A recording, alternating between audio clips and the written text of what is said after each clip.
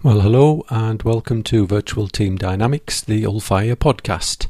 My name is Francis Norman. I'm the founder and principal consultant here at Ulfire. At Ulfire, we specialise in helping you get the most from your virtual teams through understanding how your team members communicate and interact. This is episode number 22, and today we're going to be talking about cultural filters. As with all of our podcasts, there's an accompanying blog article on the Ulfire website, so please do check it out for additional information. And while you're there, of course, subscribe to our regular newsletter. It comes out once a fortnight with links to new articles, both of our own and articles from around the net. Subscribe to the podcast and generally find out about a bit more about how we may be able to help your business.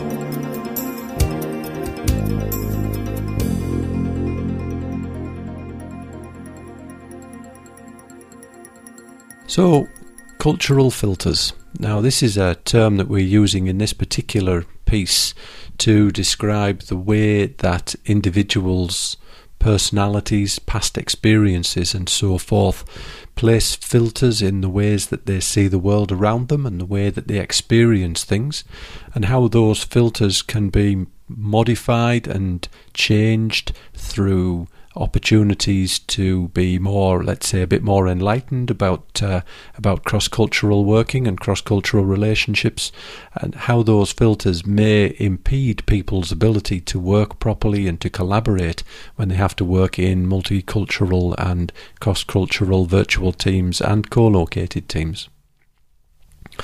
So we offer, in the article, four steps as far as moving from having, let's say, unknown, unidentified and unmanaged cultural filters to the point where you have a full understanding and are open to all sorts of different cultural experiences.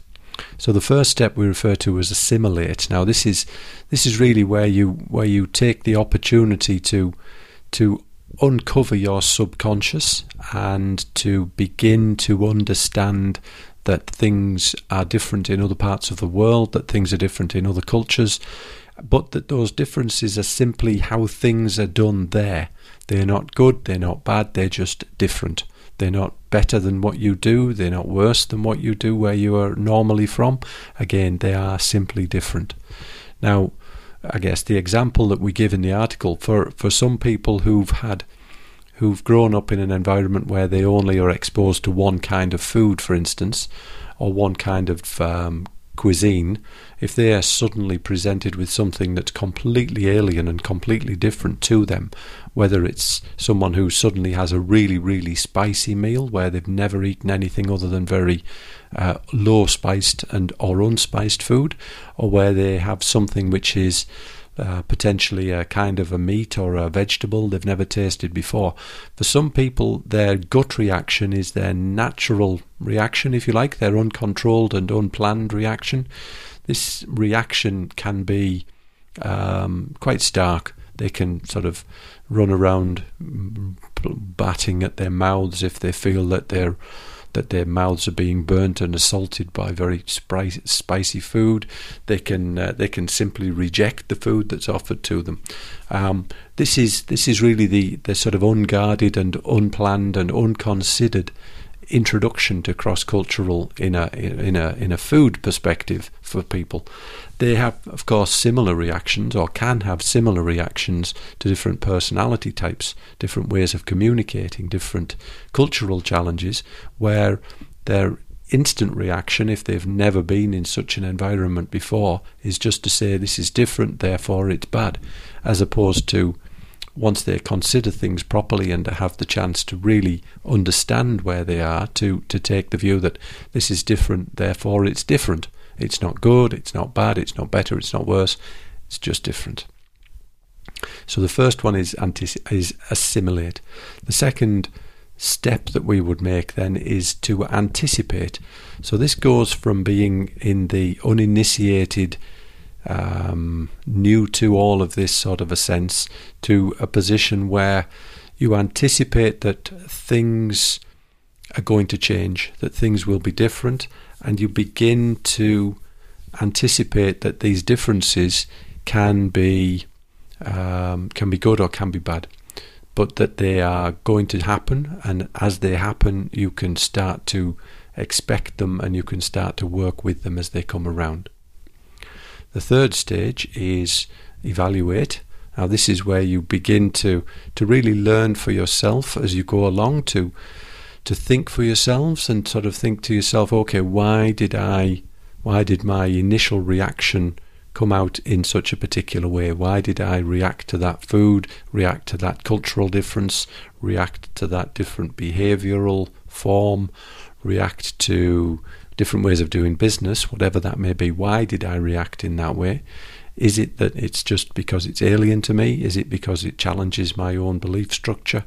Is it simply that it's something that's different that I need to accept as being different, and to accept as being the way that these people in this other culture, that it's the norm for them, therefore I need to accept that it's the norm because it's just the way it is.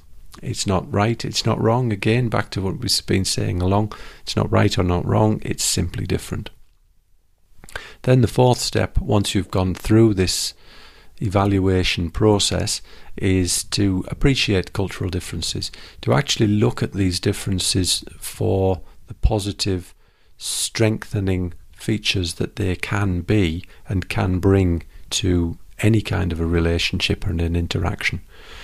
Different cultural differences in a business can be as powerful as far as the business is building its own strengths and abilities go as any other form of diversity within an organisation, whether it's bringing in additional people of the alternate gender to those that are more dominant in an organisation, whether it's bringing in people who simply have very different views, bringing those people into meetings, bringing them into organisations where their views may be challenging to the norm in the business, but where their views will also bring some different perspectives, some different questions, and all being well will help the business become stronger and more valuable.